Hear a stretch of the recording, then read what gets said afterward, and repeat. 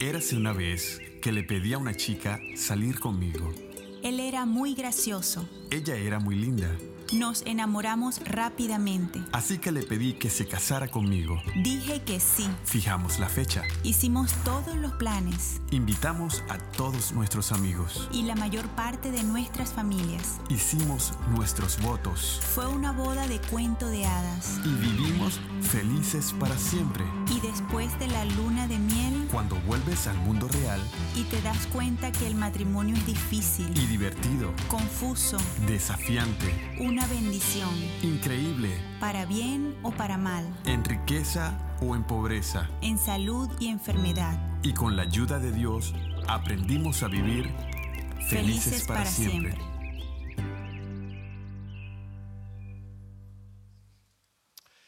Pues nuevamente gracias por estar aquí en Sugar Creek y estar una semana más con nosotros celebrando lo que Dios está haciendo en nuestra iglesia. Y estoy muy emocionado por esta serie acerca del matrimonio. He recibido muy buenos comentarios acerca de la necesidad que hay para fortalecer.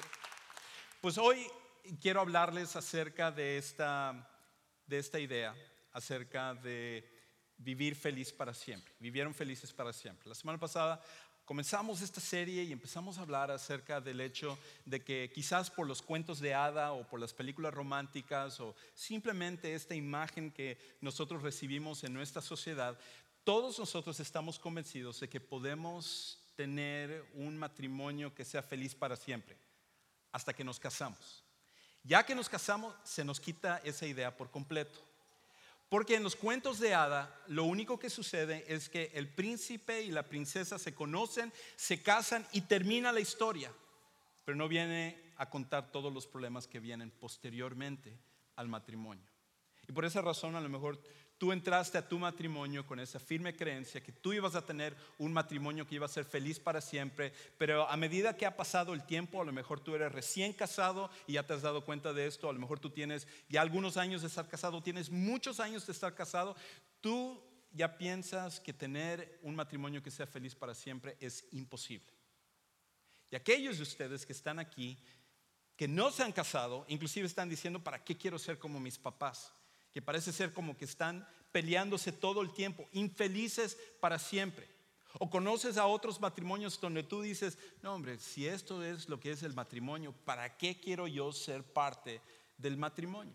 Simplemente salgo con las personas, tengo mis novias, tengo mis novios, en dado caso vivo con alguien y simplemente disfruto de esa relación y tan pronto eso al final no llene mis necesidades, entonces termino la relación y se acabó. Pero como vimos la semana pasada, eso en realidad nunca va a ayudarte a tener la satisfacción que tú estás buscando en una relación. Porque Dios creó en nosotros una necesidad de tener una relación con una persona y esa relación pudiera ser la más profunda que nosotros pudiéramos encontrar y pudiéramos compartir nuestra vida junto con esa persona por todos los días que Dios nos da aquí en la tierra. Dentro de ti y dentro de mí, nosotros sentimos la necesidad de encontrar a esa persona para compartir esa relación, que es, como vimos la semana pasada, la relación más profunda que dos personas pueden tener. Ahora esto nos lleva a la siguiente pregunta. ¿Por qué es entonces que nosotros tenemos los conflictos en el matrimonio? Todos los matrimonios tienen conflictos. Todos los matrimonios tienen problemas. ¿Y qué es lo que nosotros podemos hacer con respecto a ello? ¿Cómo manejamos nosotros los problemas cuando surgen? Algunos de ustedes, por ejemplo, han pensado, bueno, la manera en la cual yo voy a lidiar con los problemas en mi matrimonio es separándome de mi pareja. Otros llegan al punto de decir, no es solo la separación, es el divorcio. Y otras personas dicen, yo voy a encontrar a otra persona que pueda ser esa persona perfecta con la cual cuando yo la encuentre, eso me va a dar el matrimonio, cuentos de hada que yo he estado buscando toda mi vida. Y lo que veíamos la semana pasada, y este es el principio que nos va a acompañar durante toda esta serie, es que el matrimonio bíblico florece cuando el cuento de hadas se desvanece. El matrimonio bíblico florece cuando el cuento de hada se desvanece. Y lo que estamos haciendo en estas 4 semanas es que estamos asentando una base para que tú puedas realmente tener ese matrimonio bíblico. Porque el matrimonio feliz es posible. El matrimonio en el cual uno pueda encontrar felicidad es algo que sí se puede lograr. Pero para ello necesitamos los principios que Dios ha puesto y que nosotros podamos ponerlo en práctica. Y hoy quiero hablarte un poquito acerca de esta idea de que cuando tú tomaste tus votos matrimoniales, tú dijiste en las buenas y en las malas, para bien o para mal, yo voy a estar contigo el resto de mi vida. Ahora, qué interesante es que después de que nosotros tomamos estos votos, de que nosotros le decimos a nuestra esposa, a nuestro esposo, yo estoy comprometido contigo en las buenas, en las malas, salud, enfermedad, riqueza, pobreza, hasta que la muerte nos separe. Nosotros anticipamos cualquier conflicto que vaya a venir. No va a ser una razón por la cual nosotros vamos a terminar este matrimonio, sino que nosotros vamos a seguir adelante en este matrimonio para siempre. Y este voto es parte de esa relación, otra vez, la más profunda que existe. ¿Cómo es entonces que después de unos años, después de un año, después de 5 años, después de 10 años, personas que intercambiaron sus votos y ellos se comprometieron a vivir juntos y a amarse y a ayudarse y a tolerarse y a ser pacientes, se terminan odiando tanto? ¿Cómo es? Porque uno lo esperaría quizás de una relación con un enemigo o una persona que es alguien que constantemente te está haciendo daño.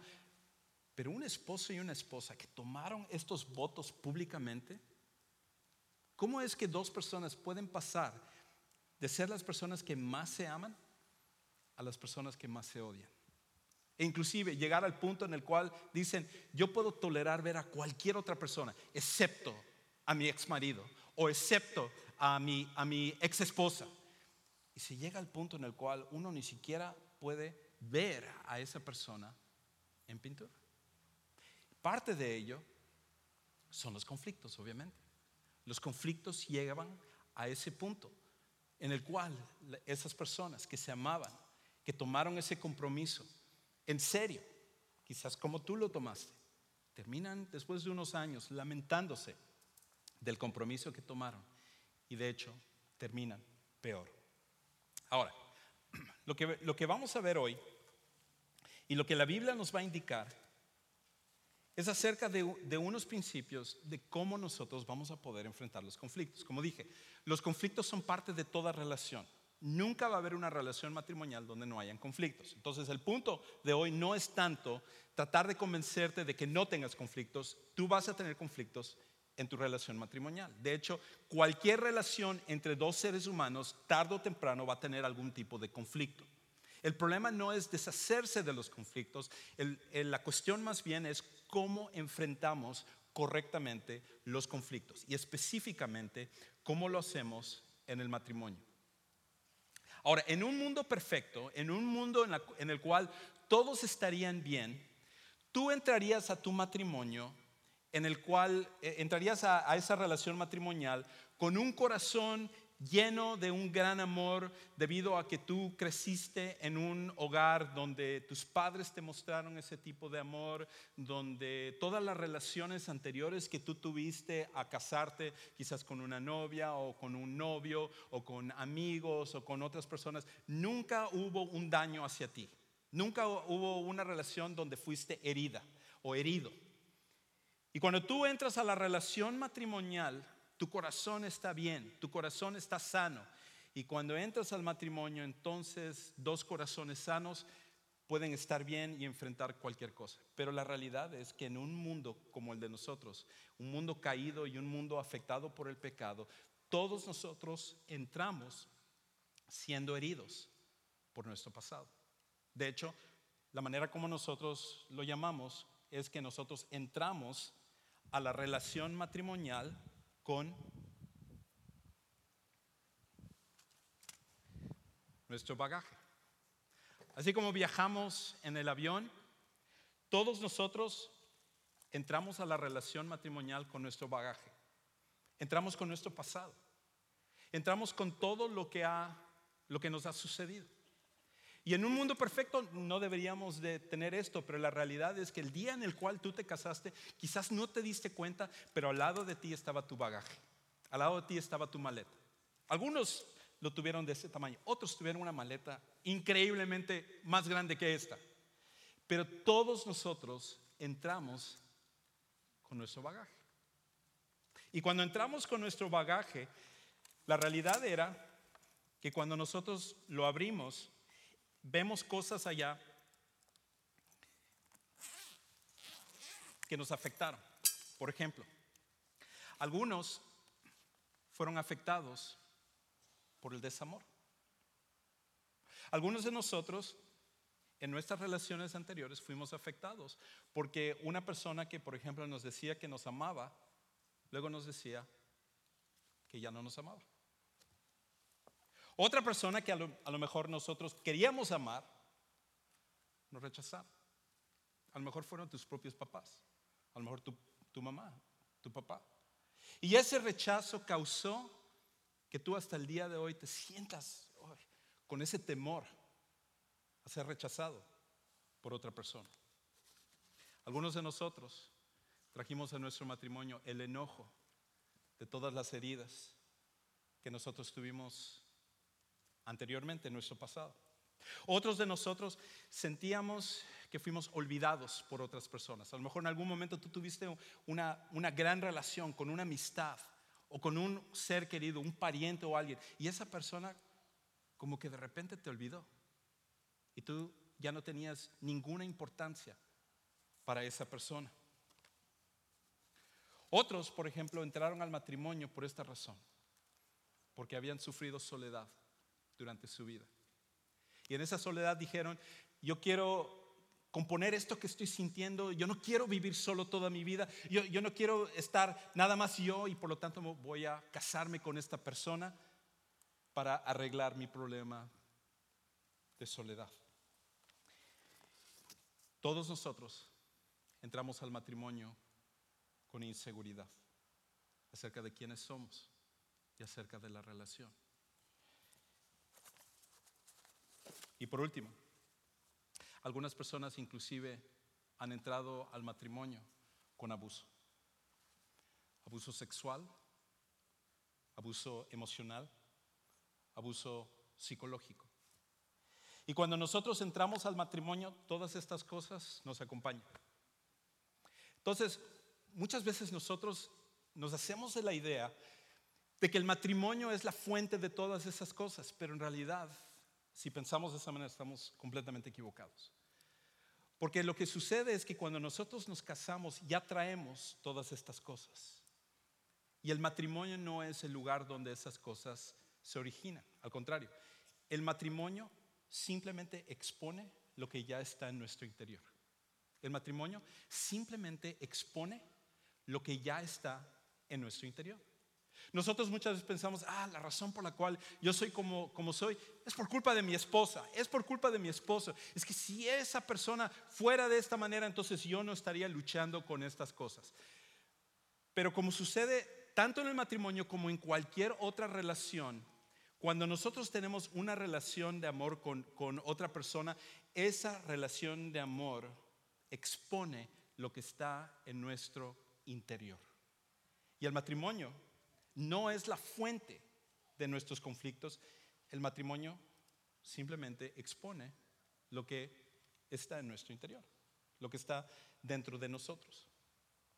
Por lo tanto, cuando nosotros simplemente tomamos la decisión de divorciarnos, algunos ya se han dado cuenta acerca de eso, dicen: yo voy a terminar esta relación, me divorcio de esta persona y se casa nuevamente con otra persona, y pum, surgen los conflictos otra vez en esa relación. Y algunos han vuelto a tomar la decisión de divorciarse una segunda ocasión y vuelven a casarse con otra persona, y otra vez los conflictos vuelven a surgir. Y la persona está diciendo: caramba, qué mal están todas las personas, porque soy el único que estoy bien. y todos los demás tienen problemas. Tengo que encontrar a esa persona perfecta que pueda estar conmigo, donde no sea conflictiva y yo pueda sentirme completamente bien. El problema es nosotros. El problema está en nuestro interior. Ahora, un momento, voy a explicar algunas cosas más, pero quizás en tu mente tú estás diciendo, no, Juan Carlos, es que tú no conoces a mi esposo. No conoces a mi esposa. Si los conocieras, no estarías diciendo eso. Y en un momento quiero hablar un poquito acerca de eso. Pero yo podría pasar este mensaje enfocándome sobre la conducta de tu cónyuge. ¿Y sabes una cosa? No te funcionaría ni te ayudaría en absolutamente nada. Porque tú no tienes control sobre lo que tu cónyuge haga o no haga. Y de hecho, tú ya lo haces de una manera natural. Por ejemplo, en una consejería, una de las cosas que tiende a suceder es que el cónyuge empieza a enfocarse completamente sobre la conducta de lo que su esposo o su esposa está haciendo. Y están diciendo, es que él hace mal esto, es que ella hace mal esto, es que él dice esto, es que ella dice esto. Y se enfocan completamente en la conducta de la otra persona. Naturalmente, de forma natural, nos es fácil observar la conducta de nuestro esposo y nuestra esposa, y nosotros vemos donde ellos fallan. Todos nosotros lo hacemos de manera natural, pero no nos viene de forma natural examinarnos a nosotros mismos. Y como vamos a ver en el pasaje de hoy, los conflictos, las peleas, los pleitos en realidad no se originan en otras personas, sino que se originan en nosotros. Ahora, para ello, déjame invitarte a buscar en Santiago capítulo 4, donde el apóstol Santiago, libro increíble, él va al corazón del asunto. Él está sin excusas en medio de las palabras de nosotros defendiendo, diciendo, no, es que la otra persona hizo esto, es que él dijo esto, es que ella hizo esto. No, Santiago dice, no.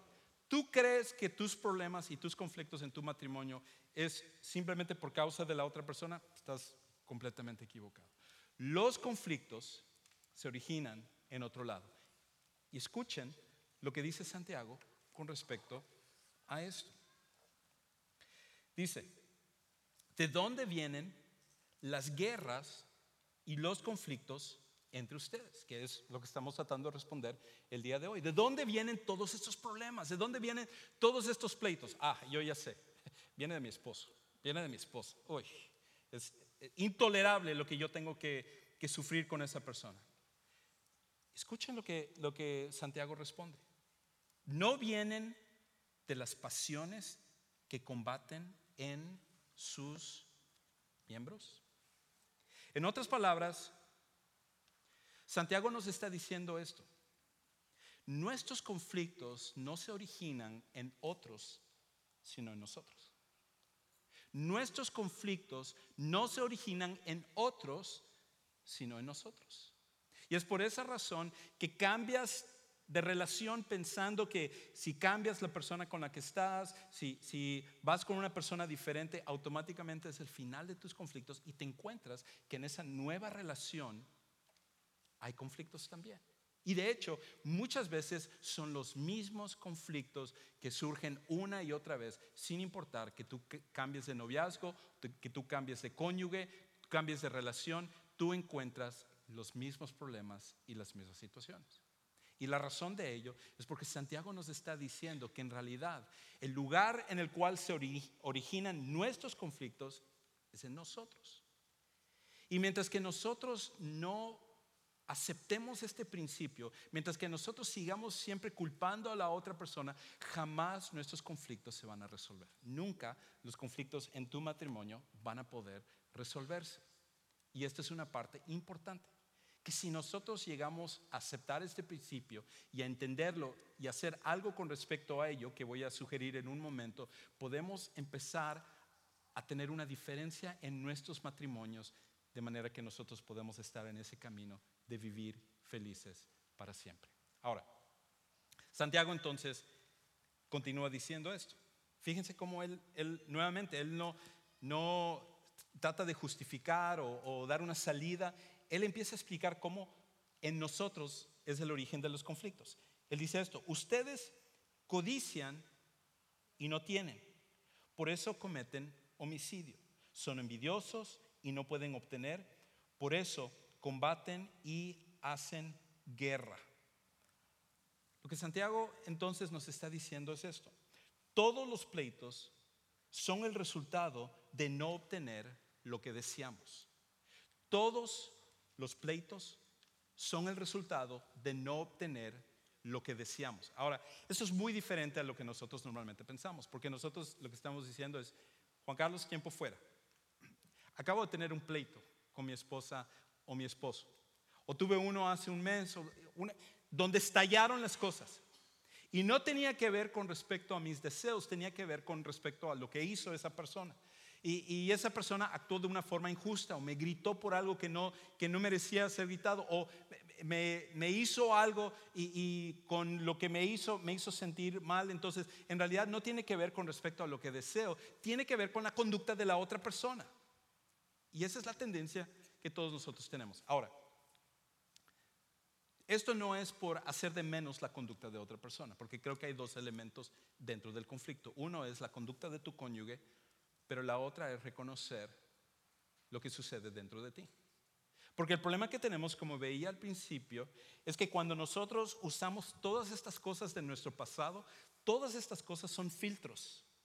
Y cuando nosotros vemos la conducta de nuestro cónyuge, cuando nosotros vemos la conducta de nuestro esposo o nuestra esposa, todas estas cosas son como un filtro para ver y escuchar y sentir las cosas de lo que la otra persona está diciendo. Y al final, lo que Santiago está diciendo es esto: la razón por la cual nosotros queremos pelear, la razón por la cual nosotros queremos argumentar, la razón por la cual nosotros queremos herir, es porque hay un deseo dentro de nosotros y ese deseo no quiere ser satisfecho. Ahora, algunos de ustedes dirán: no, es que ese no es el problema. Quiero ir a tu oficina, Juan Carlos, y sentarme contigo y explicarte exactamente lo que yo estoy pasando. El hecho de querer hacer eso, en realidad, muestra que lo que estoy diciendo tiene razón. Y en realidad, más que yo, lo que Santiago está diciendo. Porque al venir conmigo, lo que tú estás deseando es que alguien te comprenda, que alguien comprenda la situación que tú estás pasando. Todos nosotros tenemos deseos dentro de nosotros. Tenemos el deseo, por ejemplo, de querer ser respetados. Tenemos el deseo de querer ser amados. Tenemos el deseo de ser comprendidos.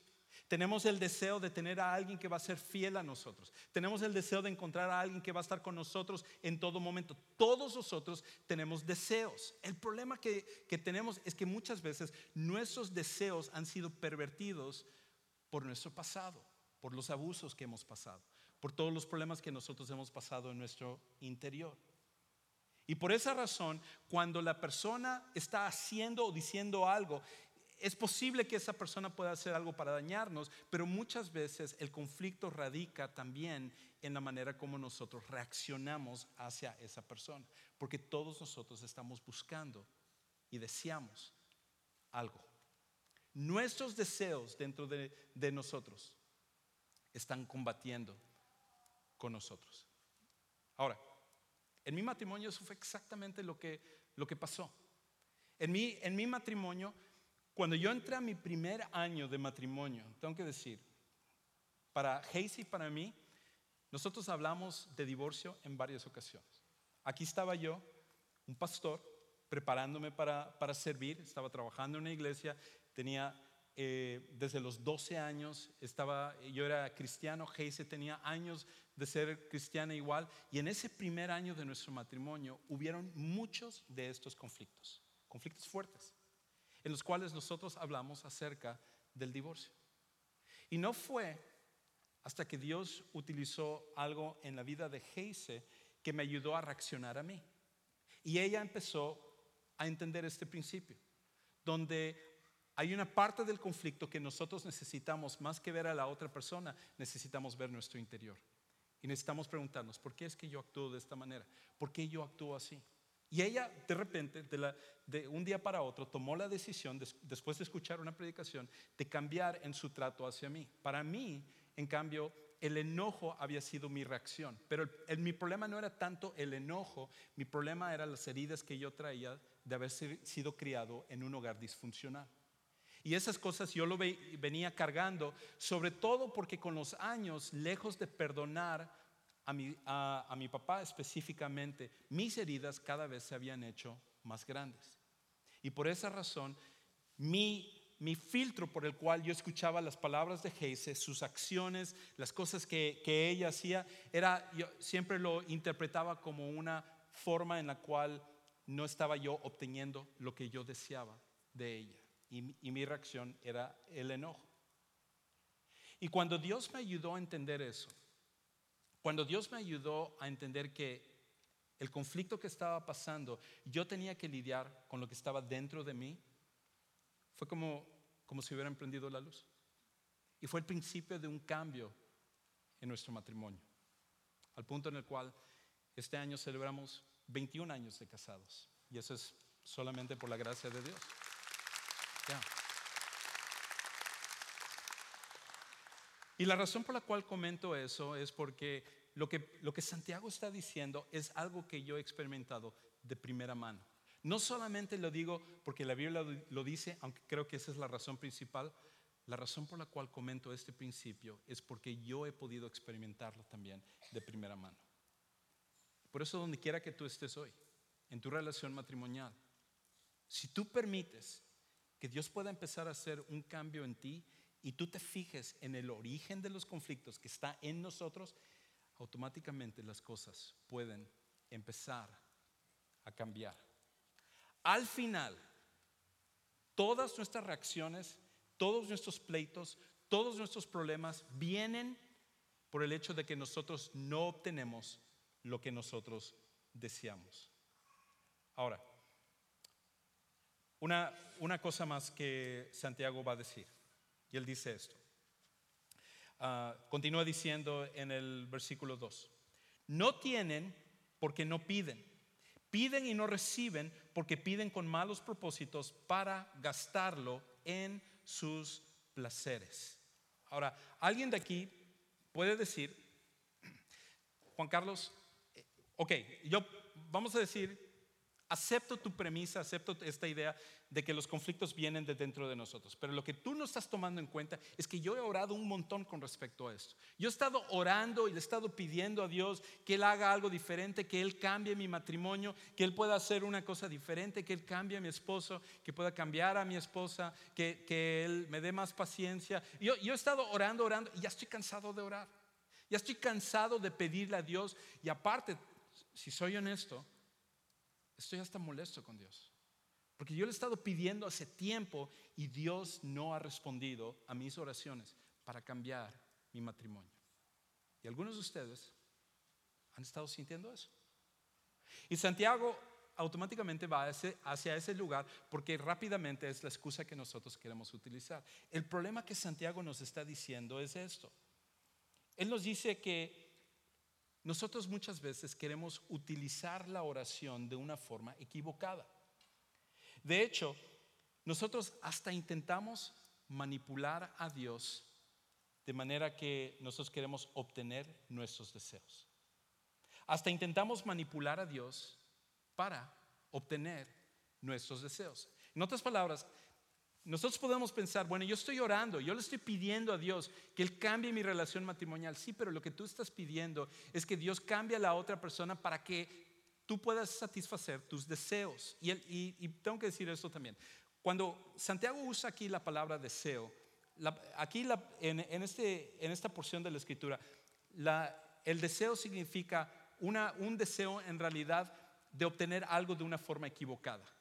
Codiciar, una pasión. En otras palabras, el deseo de querer ser respetado es algo natural, pero obtenerlo de cualquier manera que yo quiera, gritándole a mi cónyuge, maltratando a mi cónyuge, insultando a mi cónyuge, eso es donde se muestra que es un deseo que es completamente equivocado. E inclusive nosotros podemos tratar de hacerlo con Dios. Podemos nosotros justificarnos orando por nuestro cónyuge, pero en realidad lo que estamos haciendo es diciendo: Dios, haz a esa persona como yo quiero para poder satisfacer mis deseos. Y ese tipo de oración Dios no lo va a contestar. Porque lo que Dios quiere contestar es la oración donde nosotros decimos: Dios, cámbiame a mí. Dios, ayúdame a ver los problemas en mi matrimonio, entendiendo mi reacción. ¿Por qué es que yo reacciono de esta manera? ¿Por qué cuando esta persona me dice esto o hace esto, automáticamente yo me enfurezco, yo me molesto o me aparto o me siento lastimado, me siento herido? Señor, ayúdame en esa parte. Lo que Dios quiere contestar, la oración correcta. Y en este caso la oración correcta comienza con pedirle a Dios que exponga lo que está en nuestro interior y que cambie lo que está dentro de nosotros. No solamente por la otra persona. Ora por tu esposo, ora por tu esposa. Pero una de las cosas que tienes que orar también es que Dios pueda sacar a la luz lo que está dentro de ti, que es también la razón por la cual se dan los conflictos en tu matrimonio. Entonces, por esa razón es más importante monitorear nuestro corazón que la conducta de nuestro cónyuge. Es más importante monitorear nuestro corazón que la conducta de nuestro cónyuge. Y eso es algo que nos pasa a todos nosotros. ¿Cuántas veces no te ha pasado a ti que, por ejemplo, tú ves una pareja que se está peleando, tú ves una pareja que tienen problemas, y tú vas y dentro de ti tú piensas: es que estas personas están exagerando con respecto a ese problema? Sí, es un problema, pero no es para que se traten de esa manera, no es para que se digan las cosas así, no es para que reaccionen o hagan todas estas cosas a raíz de ese problema. Tú te das cuenta cuando tú ves a otras parejas. Y nosotros, de forma natural, cuando vemos lo que otros están haciendo, inclusive nuestro esposo o nuestra esposa, muchas veces nosotros podemos darnos cuenta de lo que está mal dentro de ellos. Pero lo que no nos viene de forma natural es darnos cuenta de lo que está dentro de nosotros.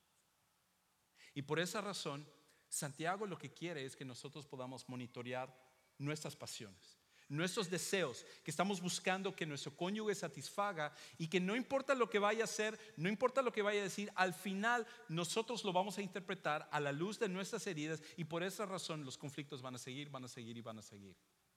Lo que nosotros necesitamos hacer es empezar a ver nuestro corazón y preguntarnos: ¿por qué reacciono de esta manera? ¿Por qué es que quiero pelear? Y por esa razón, si esa es la solución, de acuerdo a lo que Santiago está diciendo, déjame entonces darte 3 cosas de forma práctica que tú puedes empezar a hacer en tu matrimonio.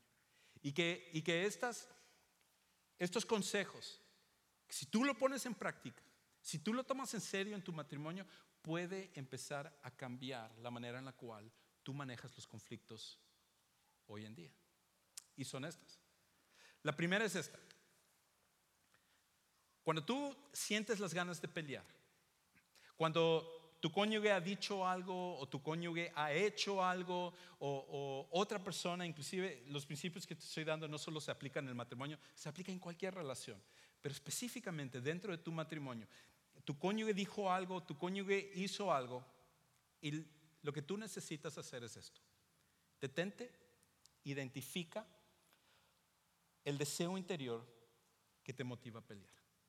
Detente e identifica el deseo interior que te motiva a pelear. Eso es lo que pasó conmigo. Yo estaba pensando que la razón por la cual yo me enojaba era por culpa de lo que Geise acababa de decir o lo que Geise acababa de hacer. No. Cuando empecé a ver en mi interior, empecé a ver las heridas que estaban en mi corazón, que me hacían que yo reaccionara de esa manera. Dices, mi esposa empieza a hablar acerca de mi cuñado o de otra persona, y habla acerca de cómo mi cuñado es un gran trabajador y cómo ha logrado sacar adelante su familia. Y cuando yo escucho eso, la manera en la cual yo lo interpreto es que yo digo: entonces yo soy un fracaso. Lo que me está diciendo es que yo no sirvo. Esa persona sí. Y por esa razón, cada vez que menciona a esa persona, ella piensa que yo estoy enojado con esa persona, que no puedo ver a esa persona, pero en realidad no es eso. Es que cuando esa conversación sale a la luz, por mi pasado, por las cosas que yo he pasado, yo siento que me está diciendo que soy un fracasado. Y cuando identifico eso, entonces es mucho más fácil ir al punto central. No es solamente la ira, no es solamente el enojo, no es solamente la frustración. La pregunta es, ¿cuál es el deseo que está en tu interior que te lleva a querer pelear? Y si tú en ese momento te detienes, tomas una pausa y te haces el propósito de identificar y de realmente decir, ¿por qué es que me estoy sintiendo legítimamente, honestamente de esta manera? Estás tomando un paso gigante hacia adelante para detener los conflictos dentro de tu relación matrimonial. La segunda es esta: comunícale a tu cónyuge lo que realmente estás sintiendo. Comunícale a tu cónyuge lo que realmente estás sintiendo. En vez de decirle, no, estoy enojado por lo que tú hiciste. No. En vez de eso, decirle, la razón por la cual me siento mal, la razón por la cual me siento con ganas de pelear, es porque me siento como un fracasado. Me siento solo. Me siento como que no soy apreciado. Me siento como que no se me respeta. Y cuando tú comunicas eso a tu cónyuge, es un paso adelante hacia la dirección que tú quieres ir. Ahora, cónyuges, si esto es algo que se va a poner en práctica en tu matrimonio hoy en día, la reacción natural de que tu cónyuge tome ese paso hacia adelante y te diga eso como tú lo tienes que hacer, pero en este caso estamos hablando acerca de que cuando tu pareja lo haga, la reacción natural de alguien saludable es de reconocer eso y decirle, gracias por dejarme saber lo que realmente te molesta. Gracias por dejarme saber lo que realmente estás sintiendo. Gracias por ser honesto en dejarme saber lo que está pasando dentro de ti.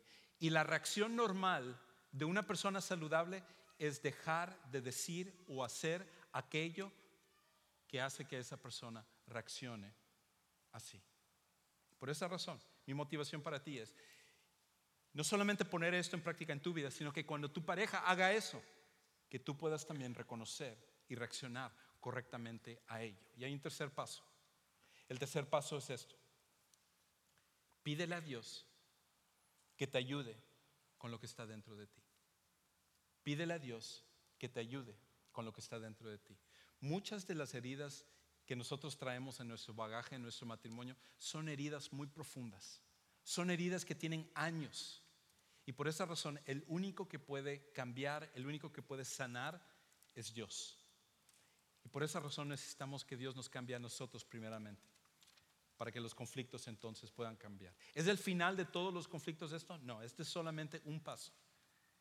Pero si nosotros tomamos esto de una forma en serio, si nosotros empezamos a hacernos el compromiso de manejar los conflictos de esta manera, estamos tomando un paso adelante para que la manera como manejamos los conflictos pueda ser diferente. Para algunos de los que están aquí, esto comienza con Jesucristo. Comienza con el hecho de que si tú no tienes a Jesús como tu Salvador personal, es imposible que tú quieras y desees hacer esto. Siempre regresaremos a nuestra forma natural, automática de hacer las cosas. Pero cuando nosotros venimos a Jesús, Él pone su Espíritu Santo en nosotros y Él nos da un poder extraordinario, sobrenatural, para empezar a cambiarnos de adentro hacia afuera. Y por esa razón, el cambio en tu matrimonio comienza con un cambio personal en ti. Y Jesucristo desea hacerlo. Y por esa razón, en esta tarde, quiero darte una oportunidad para que tú puedas responder a esta invitación de poner tu fe en Jesucristo como tu Salvador personal.